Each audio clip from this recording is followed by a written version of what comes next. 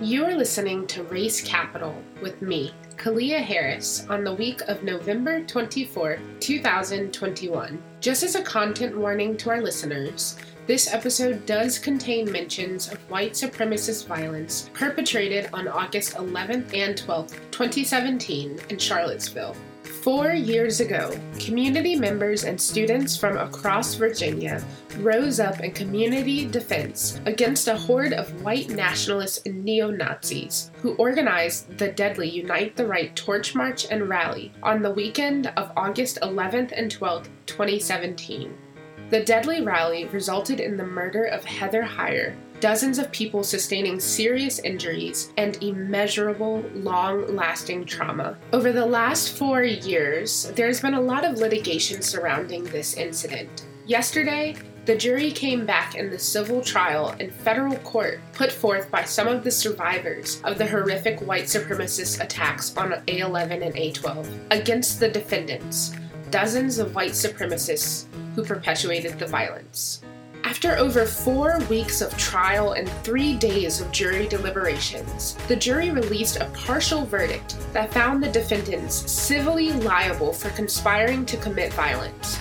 The jury also agreed on a range of punitive damages on the other claims, awarding more than $25 million to the plaintiffs in this case. This week on Race Capital, I am in conversation with Lisa Woolfork, Associate Professor of English at the University of Virginia, and Christina Rivera of Congregate Seville, a Unitarian Universalist minister, as they reflect on the recent 4-year anniversary of A11 and A12, and the impact of the Sines v. Kessler trial on members of the Charlottesville community. Before we get into our interview, we want to start off by sharing an excerpt of a statement released yesterday from Charlottesville Anti-Fascists in the wake of the Sines v. Kessler trial. Charlottesville anti-fascists are in awe of the courage and fortitude of the plaintiffs in the Sines v. Kessler case. Listening to the trial was exhausting enough, and we cannot imagine what it was like to be in the courtroom and on the witness stand. We are happy that there were some positive outcomes in this case, and we hope the community members involved are given the love and support they need.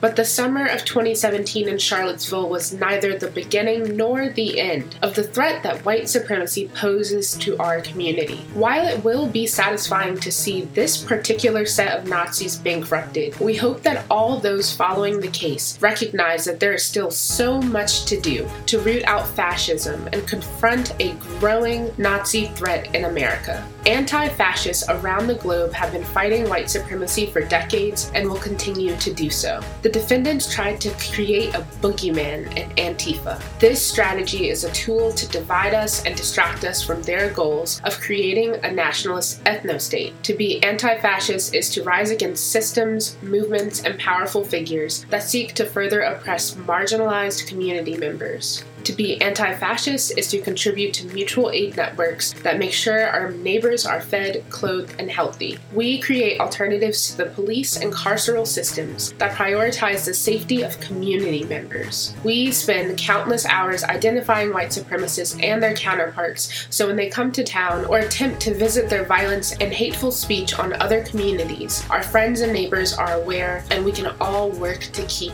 us safe. You are listening to Race Capital on WRIR-LP 97.3 FM, Richmond Independent Radio, with me, Kalia Harris. Stay tuned for our conversation with Lisa Woolfork and Christina Rivera as we center the people's narrative on the ground in so-called Charlottesville.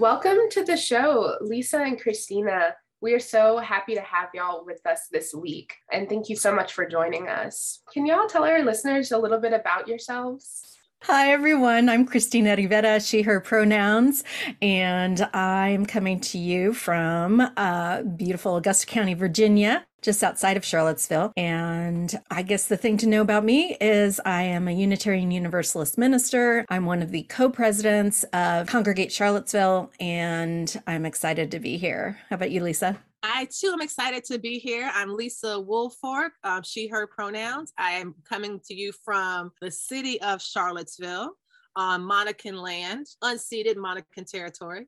And I too am glad to be here. I consider myself a community ass bitch. And I do know that my title seems to say Associate Professor of English at the University of Virginia. That is not why I consider myself being here today. That's my job. That is my employment. And that's something, and I do enjoy that work very much, teaching African American literature and culture.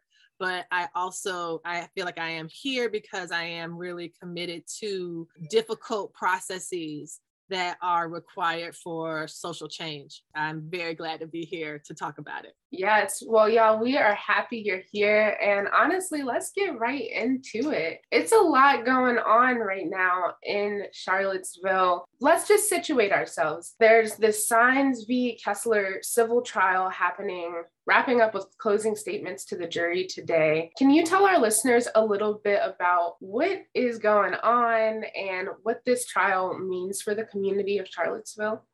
I would just like to remind people that Charlottesville is America. There are folks who want to believe that the things that are happening here only happen here and only happen to us. That is false. I think that the ways in which Charlottesville has been turned into a hashtag has turned us into kind of a canary in the coal mine kind of thing for what's going to happen. If it can happen in this community, it can happen anywhere. It can happen anywhere, and it has happened anywhere, and it is still currently happening anywhere and everywhere.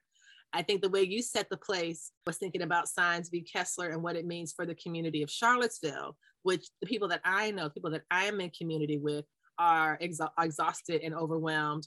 And the trial itself has been a reopening of wounds and re-traumatizing in many ways. My focus has been thinking about that as well, but also insisting that we situate this more largely and more broadly. I think about the Saenz v. Kessler. I'm also thinking about Kyle Rittenhouse being acquitted sometime soon.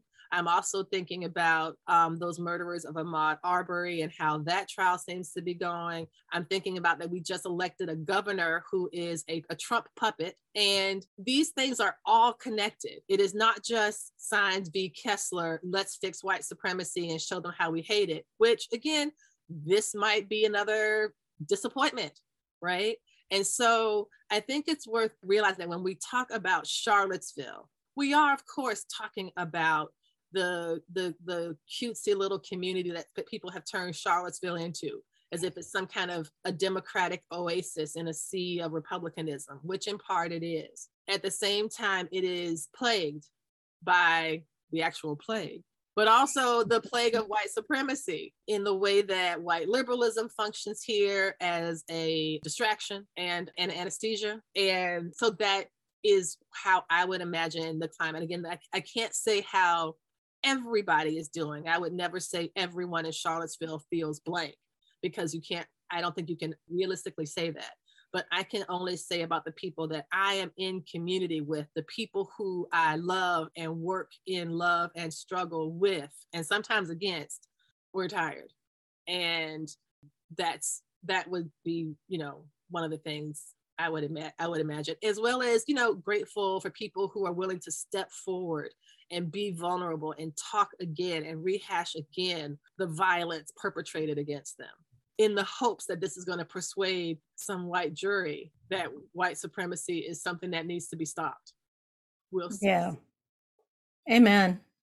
Amen, Sister Lisa, amen. Because, the trial is one tactic, right? It's just like one small tactic in trying to dismantle white supremacy. So the trial is a civil trial. It's not a criminal trial. Its purpose is to basically find these individuals as responsible for inciting racial violence and hit them with a financial fine that would be suitable to basically dismantle their resources in order to do further violence. It doesn't fix anything that happened, right? it's a tool of the capitalist society that we have in order to try and, take away resources from these individuals. So it's not the end all be all. It's not the only way that folks in Charlottesville are fighting white supremacy. It's one small part of the arsenal that we're trying to gather to be able to shut people down. And to Lisa's point, it doesn't bring anyone back, right? It doesn't bring back the lives lost. It doesn't heal the terror that people felt, the trauma that people are still under. It's just a tactic. And it's a tactic that is using the same tools that we're trying to dismantle. So that's also a part of, we're trying to dismantle this system of mass incarceration and the carceral state that's so based on this idea that, you bring two people into a courtroom and somehow something just is going to come out of it. When we know the system is working exactly as designed, right? The system has been designed and put into place to protect white resources, lives, power, money, all of that. And so from that standpoint, sure, it would be nice if the system were actually to work in our favor. But again, it's not the end all be all. And it's not I think something I find very frustrating about some of the media narratives is the ways in which they seek efficiency. And that seems to reflect a certain spirit of laziness and reluctance. So in the same way that people thought that some people can think that racism is over because Barack Obama was elected president, therefore there's no more racism. I'm pretty sure there could be someone out there who is saying that if this trial goes in a good way, with a conviction, that's another sign that we have cured racism, because racial wrongdoers, such as these people who are being identified in this trial, those are the real racists, not the people that are propping up systemic injustice, not the people that vote in very deliberately anti-Black ways, not the people who are saying that critical race theory is tainting their children's education, even though no K-12 school in the US is teaching critical race theory, which is what you learn in law school, people. It is a legal series of ideas designed to unpack American jurisprudence. That is where it started. That's why it started in law school with Derek Bell and Patricia. We talk about critical race theory in our schools as also known as the truth, right? Like also known as history, also known as science, also known as literature, also known as math. Exactly. And just like you were saying about all the white things that our system is designed to protect, the main one is comfort. Yeah. Right? Comfort matters more than Black lives. And that is the only reason why we end up having conversations about the ways in which white history is mandatory and Black history is an elective. Right. So, I mean, that essentially they've been able to kind of weaponize critical race theory as just basically anything that makes white people uncomfortable. And it's dangerous for white children in schools. Even though these white children in schools are being horribly racist and harmful to their classmates in toxic ways, no one has interviewed a Black parent about how their child is taught about race in school. Exactly.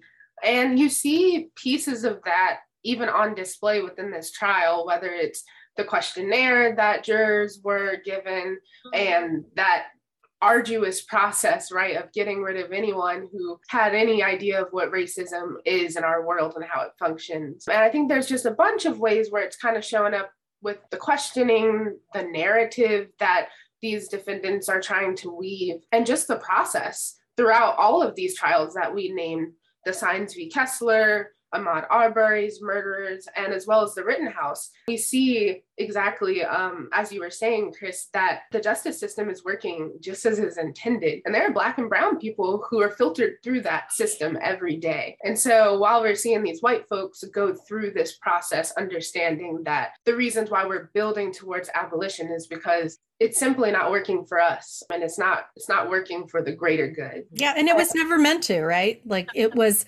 absolutely never meant to. It is the way people go through this system, and the way people is exactly the way the system was built for it to happen. One of my areas in ministry is doing prison ministry, and sometimes, when we're doing grant work or something like that, and people want to talk about recidivism in, the population, and I said the only recidivism that I respond to is the recidivism of police officers putting Black and brown bodies in jail. So if you want to talk about recidivism, if you want to talk about, getting those rates down, yes, I'd love to have that conversation, because that's actually the conversation that gets people free, right? Yes, and y'all know we are Free Them All platform. So that means a lot. Lisa, I appreciate you bringing up the trauma that this trial has reified, the wounds that are being reopened, the bravery of the plaintiffs and coming forward with their stories yet again, but in this public way. And thinking about that as a tactic, right? Like the fact that they have this strategy that they're utilizing, to me, that is like, I just want to highlight that for our listeners, right? Like that is huge, brave, and also very strategic. And so the idea of the money coming from these individuals and just draining them of their ability to continue their terror as a tactic, that I don't know that I've necessarily heard in the news, or like what the civil piece of it really means. Yeah. Can we talk a little bit more about the narrative and the mainstream? Can y'all talk a little bit about the narrative around, and I'm putting this in quotes for our listeners, around Charlottesville and this lawsuit, and what you wish was different? Well, I would just say, I'm going to let Chris talk more because she knows more in the weeds about what's happening with the trial. I have, from my own self-preservation, have not been able to follow. I was there, and I think Chris was too, when that car came through. I was standing at the intersection when the car came through and murdered Heather. And so I don't need to read anything. I don't need to watch any movies. I will never forget that. My husband and I woke up screaming for weeks. I don't need to. I remember. And so the thing that I think is important is that this is a civil case and not criminal.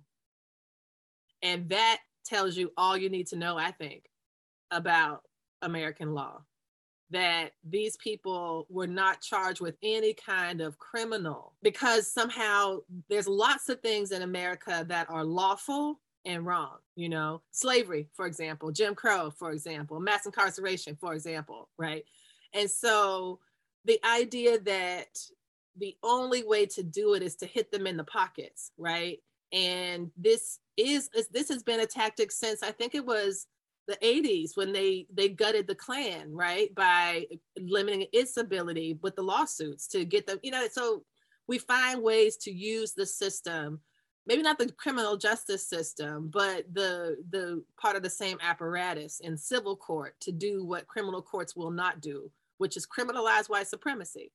It makes sense to me that we have not been able to pass any kind of anti-Black hate crime laws, I think that the anti-Asian violence went passed really quickly through Congress last year after those women were murdered, which I'm not saying that should not have happened. So let me be clear, but let me also be clear that there is a reason that there is not one against Black people, because one of the major assaulters of Black people is law enforcement. So there's no way they would pass such a bill to protect us, because the people that are targeting us also are employed by the state to do so. So it just feels like more of what some colleagues call the changing same, and that is where I am at. And like I said, I have been informed only insofar as the organization that I co-founded, Carmel, which is the Charlottesville Anti-Racist Media Liaisons. I co-founded that collective. That is my only involvement. And that has been rather hands-off and more administrative than anything. My heart cannot go through it again. I want to say that thank you for that transparency and like modeling what it's like to take care of yourself, because it's exposing ourselves again and again. And thank you for sharing your experience as well. I just want to lift that, Lisa. We are in community, you know, and so it really is something that I take absolutely seriously in every part of my life that I can. And that's why I'm like, yes, I'm a UVA professor. The UVA is not a community. That job, that's job. That's work. And I do have community with colleagues and I have friends, but that's an institution designed to protect itself. They don't get my heart. They pay me to do a job. And I do it wonderfully, really well. But the things that I do that really, in my mind, matter, you know, are the things that happen beyond the classroom and in community. So, I mean, it's not to say that I hate my job or whatever. None of that is true. But I just feel like it's also important for me to understand that, yes, that my job does give me a lot of authority in many spaces, but I never use that. You can't bring that into community because who gives a shit? Everybody has something to do. You know what I mean? Like any organization I've ever been a part of, any action, any whatever, I am not the one in charge. Thank God. I am just there to listen. And they say we're meeting at this place and we're going to walk from here to there. I'm like, okay, let's go walk then. I'll be back here.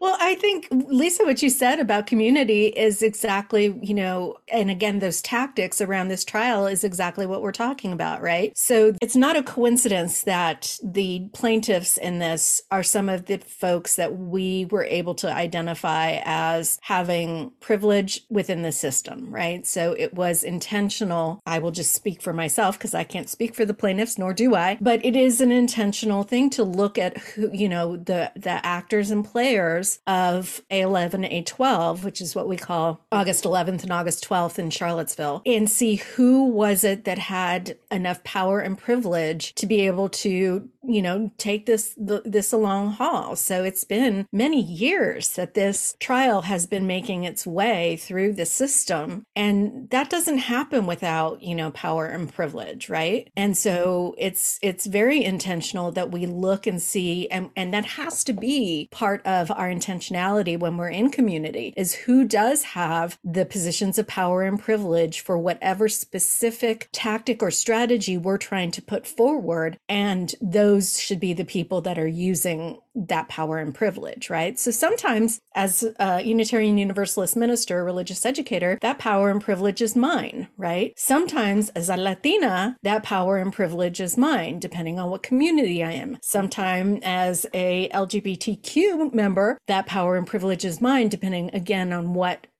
area I'm in. And so it's really important. This is one of the things that the media has not said at all, right? Is this analysis around who has the power and privilege to be able to put these things forward and then move with it. Because without that analysis, you're just re-traumatizing people just for the hell of it, right? We're just, you know, without any kind of a thought as to, you know, what it would take to have some of our more vulnerable people who experienced A11, A12 be up there. Not to say that the plaintiffs aren't vulnerable, they are, but they do have positions of power and privilege that are allowing them to be in this trial. And that's important. To your point of, you know, what the media has missed, I really feel like that's part of what has been missed. I think that the idea of why it's important to hold these white supremacist individuals accountable has been missed in a lot of it. I know, you know, as Lisa said, the group that she founded, I'm one of the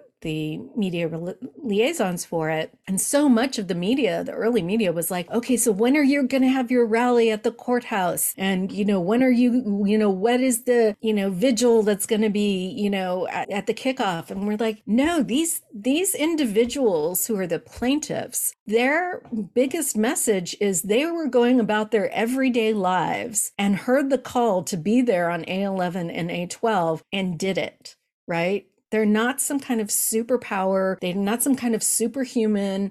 These were people doing their everyday lives and putting it on the line to be there to face off against these white supremacists. And that's what we need.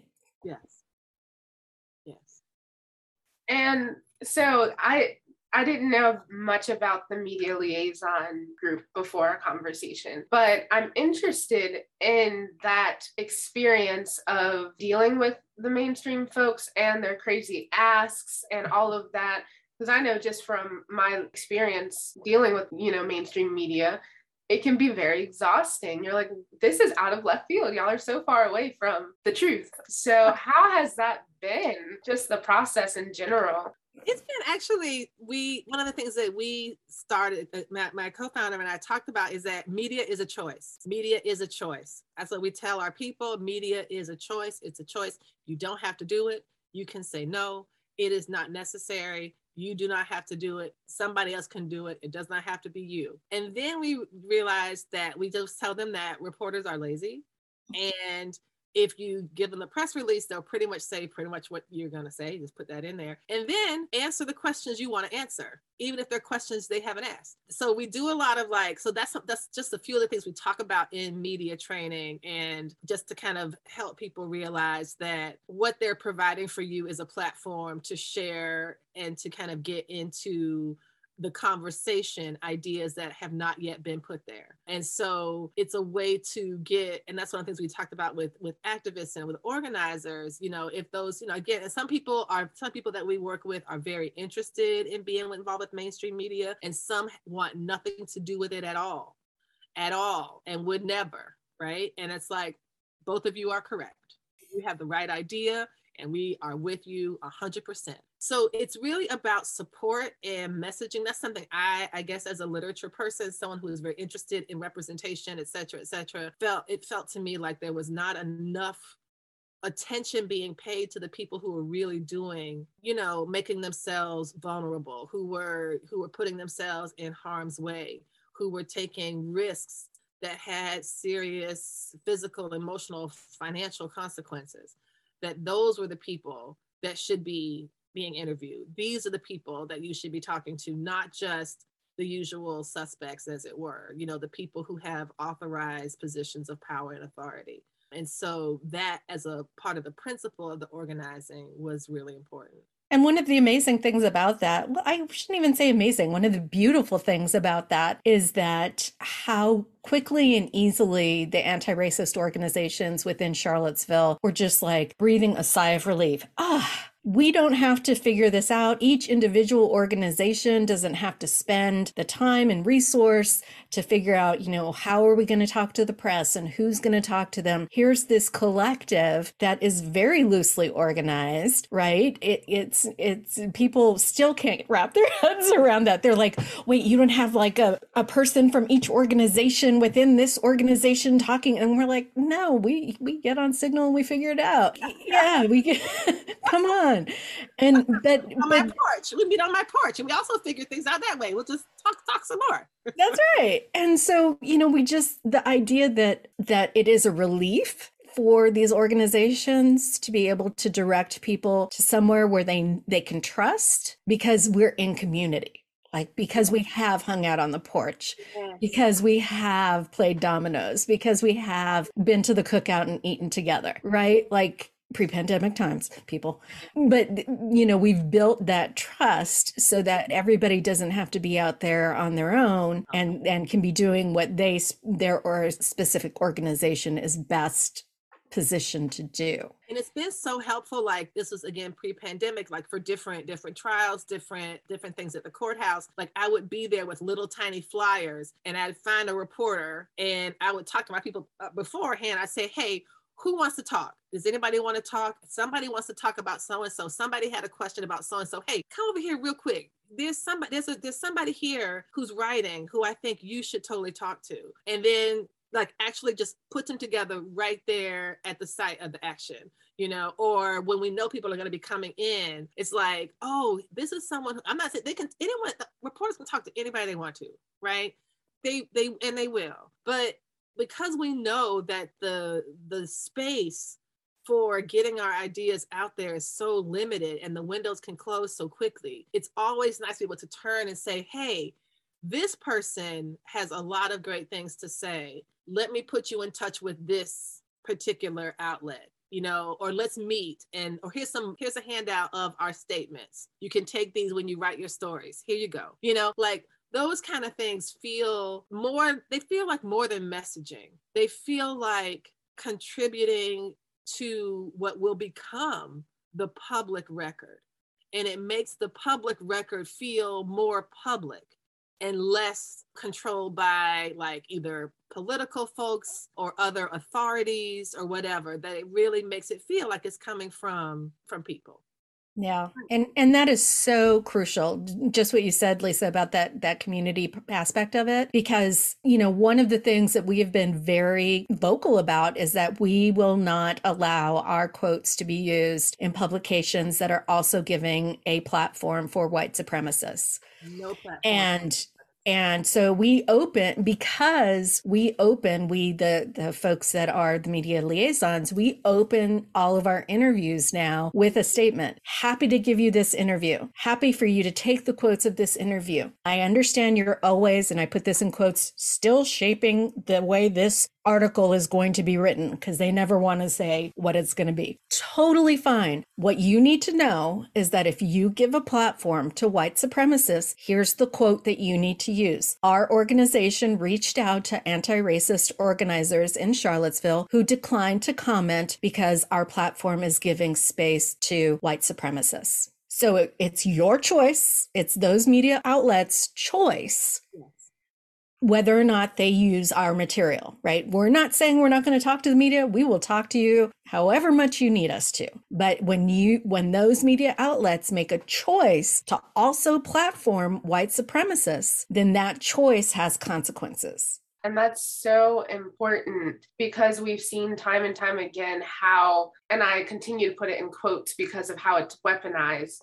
Charlottesville comes up in news cycles. And since, we're in 2021 now, we've been able to see these iterations time and time again. And y'all know this, I'm telling you, you lived through it, right? But having that understanding that they're going to weaponize it, they're going to do what they want to do, and not standing for it. It's strategic communications, and it's organizing, and it's beautiful that y'all are doing that in a way that y'all are on your porches, right? Doing communications organizing so that the truth is being told, truth telling in the tradition of our ancestors doing that work. So important, so important. It's funny when you mentioned the portrait, I mentioned it first. I was thinking about, there's a press called Kitchen Table Press, and it's a Black woman, because it was like all of these women that we kind of revere and respect for the work that they did in 1970. They changed the literary landscape. They gave us a robust new phase of Black women's literary history, and they did it at a kitchen table. And so like this idea of having the kitchen table press is that same idea that we can do strategic communications, that we can do and build that which we need. And we can do it the way that works best for us, right? And I've been telling people, this is the second time today I've said this quote, and I know y'all have heard it before, but we are the ones we have been waiting for. Damn straight. So, and to Lisa's point, this is the kind of information that then allows people, when they hear contrary lenses and contrary, alt facts about Charlottesville, to be able to say, hey, no, we heard the truth. We know what the truth is. We know that, one of the press groups wanted a quote on now President Biden saying, it was Charlottesville that got him in, made his decision to run, and they wanted some kind of quote as to how we thought he was doing. And I said, if you're listening to what we're saying, you're going to know that premise, that basis of, if this is what it took for you to know that there was racism in the US, then you're not paying attention. And so, and it's a willful not paying attention, right? It's not I'm just, so uninformed. It is a willful ignorance that we're just not going to tolerate anymore. Absolutely. Yes. And fans the flames, right, that continue on all of this that we're experiencing. And we are at this time where we're turning the corner on the 4-year anniversary of August 11th and 12th in Charlottesville. Y'all shared quite a few reflections, but are there any other reflections and takeaways that you all have to share about this time? I would just go back to reiterate that Charlottesville is not a hashtag. Charlottesville is America, even as Charlottesville has been a lens through which that some have measured the reemergence of violent white supremacy. We are seeing it in places that are also not called Charlottesville. We are seeing it in places like Arizona State University that has apparently a very robust Kyle Rittenhouse defense fan club, where they have students like rallying and fundraising for him at the same time that there are Black and Brown students being punished for wanting the Multicultural Student Center to be available for non-white students and white students taking over. We had the exact same thing happen at UVA in 2020, and it kind of fell off the people's visual radar because the pandemic took over. But there was a similar student, a Black woman was talking about the white students taking over the brand new Multicultural Center and putting the displays on the floor and putting their feet on the desk and just treating it like any other space that belonged to them. And then when the Black students came in and said, hey, y'all, you should be mindful. This is like this is the only space that we have. White students get angry and furious. The Multicultural Center is being racist and not encouraging white people to be there. The university president says that the Multicultural Center, like all spaces, are for all students. And then, this student is getting death threats and all sorts of harassment. These sound like small one-off incidents, but these are all connected. The same reason that the university will create a multicultural student center, but then not allow it to be for the primary use of multicultural students is an act of cowardice. And it's a refusal to really support students who need support, even though it is legal, right? This idea that somehow it is not legal for Black students to have a space at a predominantly white institution, like that's somehow illegal. And yet the harms that come to Black students, just to name one group, at PWIs is all perfectly natural and normalized, right? And so it's these kind of things that I find very frustrating, and that we are seeing it in Charlottesville city government. We're seeing it with this retrenchment of the same type of apathy that was leading up to our summer of hate in 2017.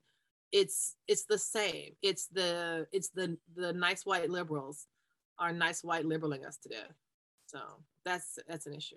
Yeah, honestly, like Charlottesville is full of communities, right? Of people that have experiences, lives, stories, and tales. So I just find that so important to keep reminding folks that it's more than a hashtag. Thank you for lifting that. Thinking about the conditions that created the environment that allowed A11 and A12 to happen. Thank you for lifting that too, right? Because the question does remain like, how are there still being investments into the systemic violence systems? And I know in Charlottesville, y'all's municipal government is doing its thing with its transition. Some people say it's doing the most, but that would have to be to do something. Right.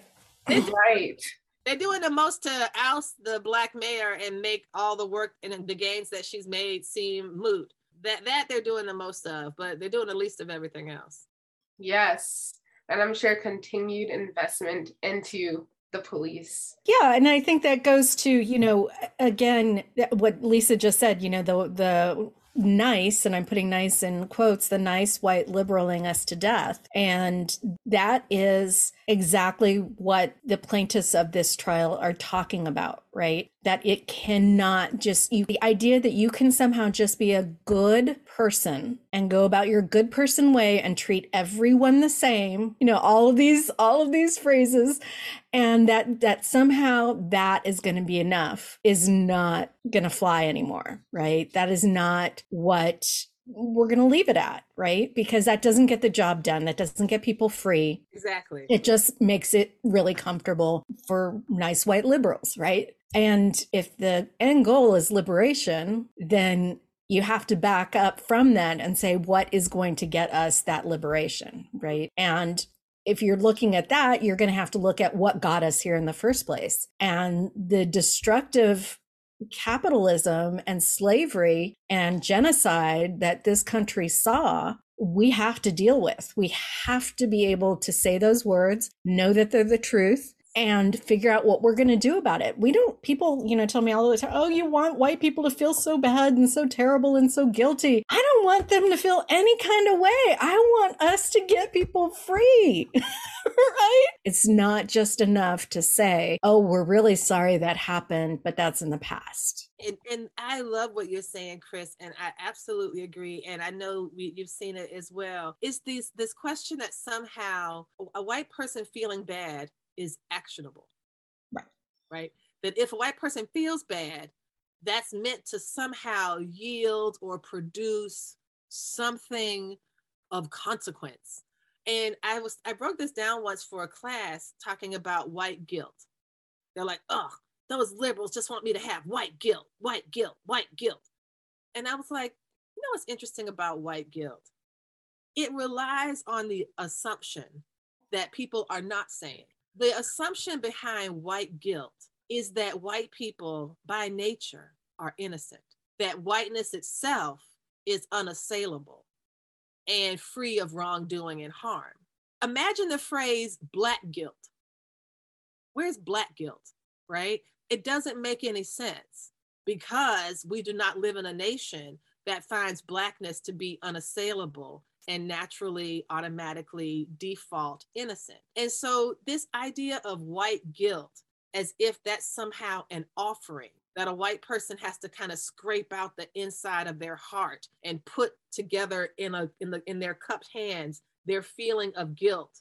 And they're giving it to me as if I can take, as if that's some kind of currency, as if that does anything or has any effect on any material situation. Just their feeling of upset is somehow sufficient.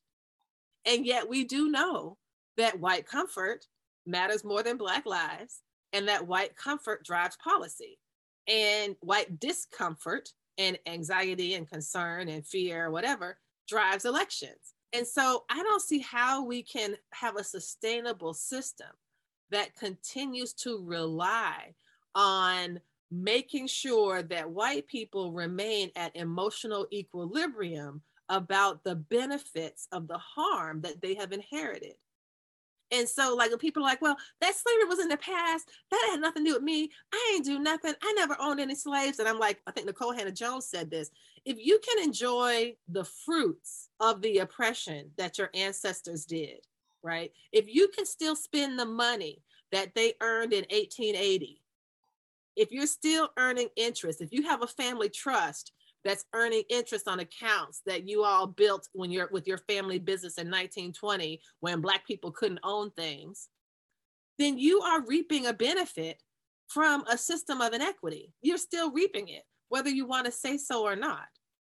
And so that's the thing that always gets me, this idea that somehow white people feeling badly is meant to be sufficient for justice. Sufficient. That is, okay, fine. I feel bad. Now are you happy? What?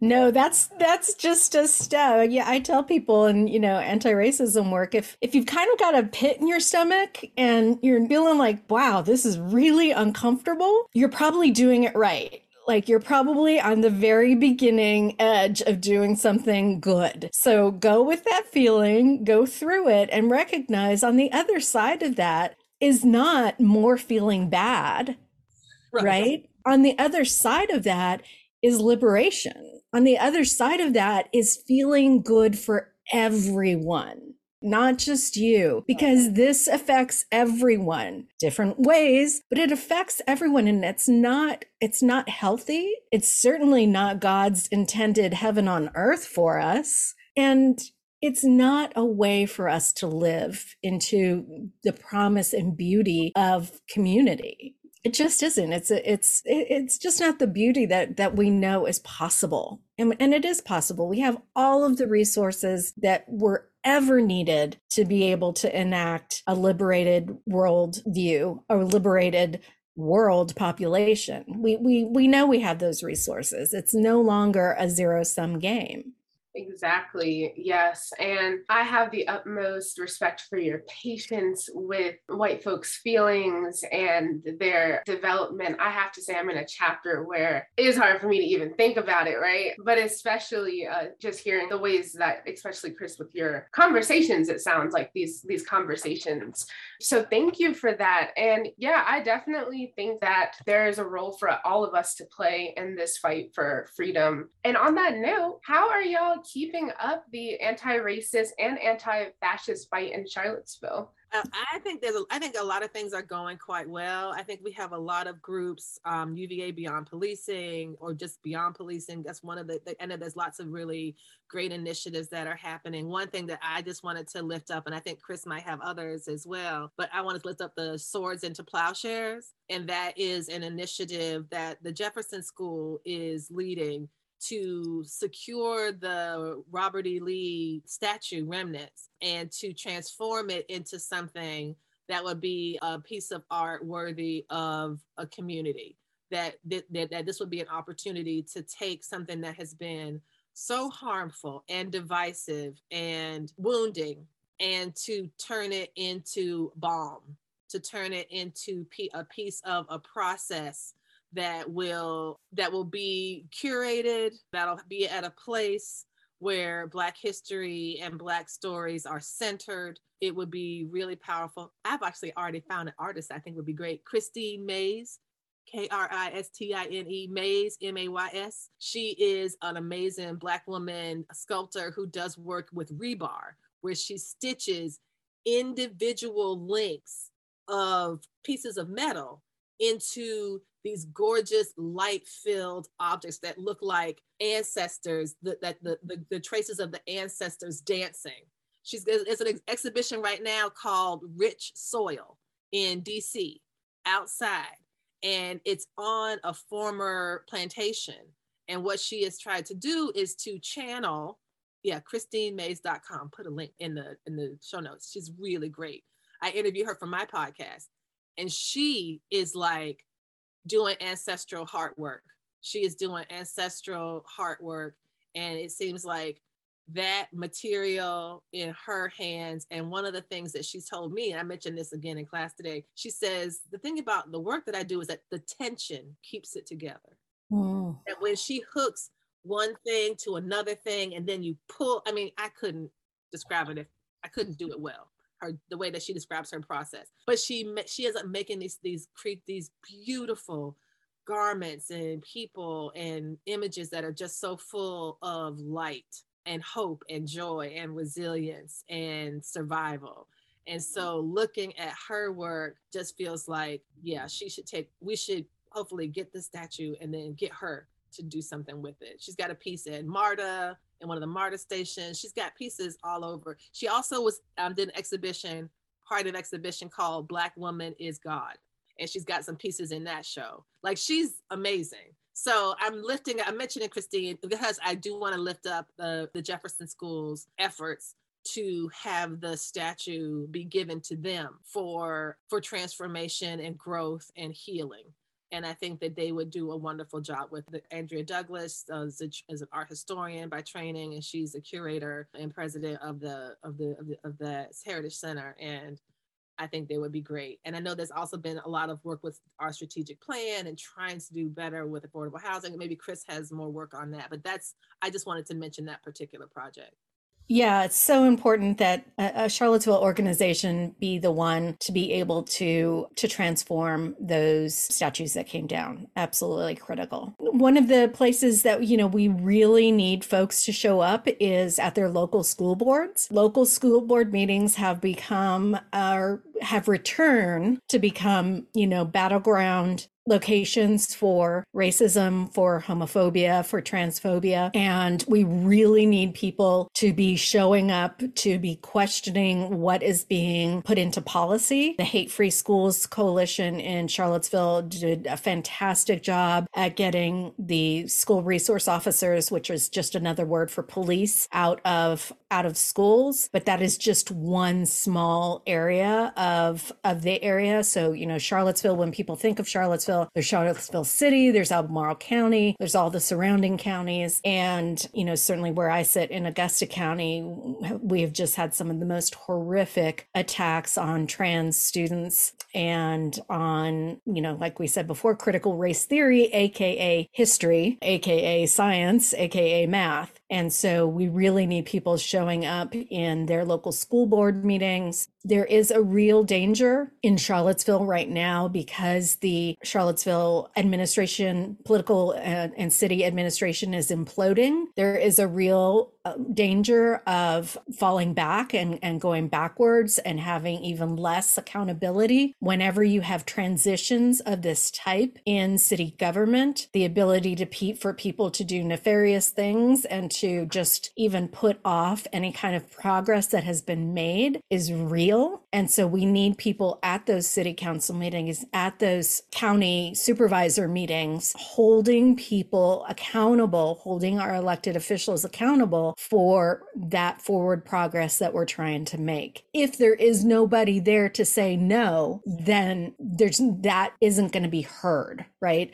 And so it is crucial for people to show up and to be able to say, no, we are going to continue to need people to be accountable for progress. Yes, absolutely right. And are there any particular calls to action happening right now as things are moving through on the local level or just in the community? So there's a couple of resources out there. There is with the anticipation of the verdict coming in, tomorrow or Monday, we have reestablished a flash fund for the A11, A12 survivors. So there is a place to actually donate to those survivors. We'll be accepting donations through the end of December and doing disbursements in January. There was a previous fund that had run out last year. And so this is just a flash fund, a small kind of window in time to be able to send some direct support to change people's material lives for the better. And then also there's definitely the Swords to Plowshare, which Lisa mentioned, to be able to put people's advocacy behind the Jefferson School getting that contract, because it is a contract and it is out for bid. And then third, to continue to ensure that the city government, that with the, implosion of, the city chief operating officer, there's a lot of people who are leaving city government right now, to ensure that all of the hard-won progressive reforms that our mayor has put forth stay in place when our mayor leaves and stay in place when all of these shifts are happening. Is there any virtual access to your city council and municipal meetings, or is it all in person in Charlottesville? I think some of the meetings are online and that people can sign up to speak. And so if you go through the City of Charlottesville website, they will have the schedule, and there's also links there in how to join. I do believe that they're still conducting business via some of the meetings. I know most recently have been via Zoom, because I know people have been signing up to talk and to get on the list, and then just waiting and then raising your hand or whatever. So there are ways to virtually participate. Yeah. And that goes the same for the jail boards. So, in Charlottesville, we have some of the detention centers that direct people to the profit-making center in Farmville, which is a immigration and naturalization ICE detention center. At those jail board meetings are the times when they're making policy about, when somebody is released, if they are undocumented, whether or not they're getting handed over to, or whether or not ICE is being notified of those releases, so that they can, just scoop people up and put them into their for-profit beds, which is really what that whole program is about. Mm-hmm.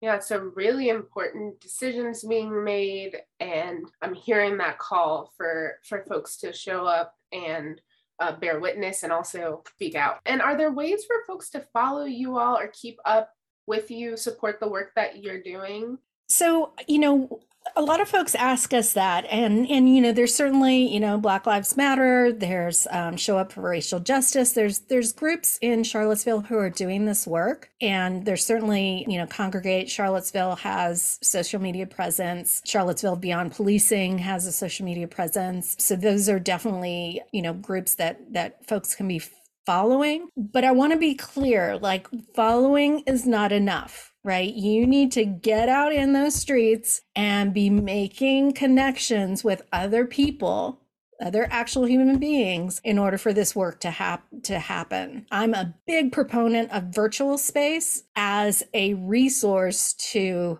help what is happening in actual physical space, right?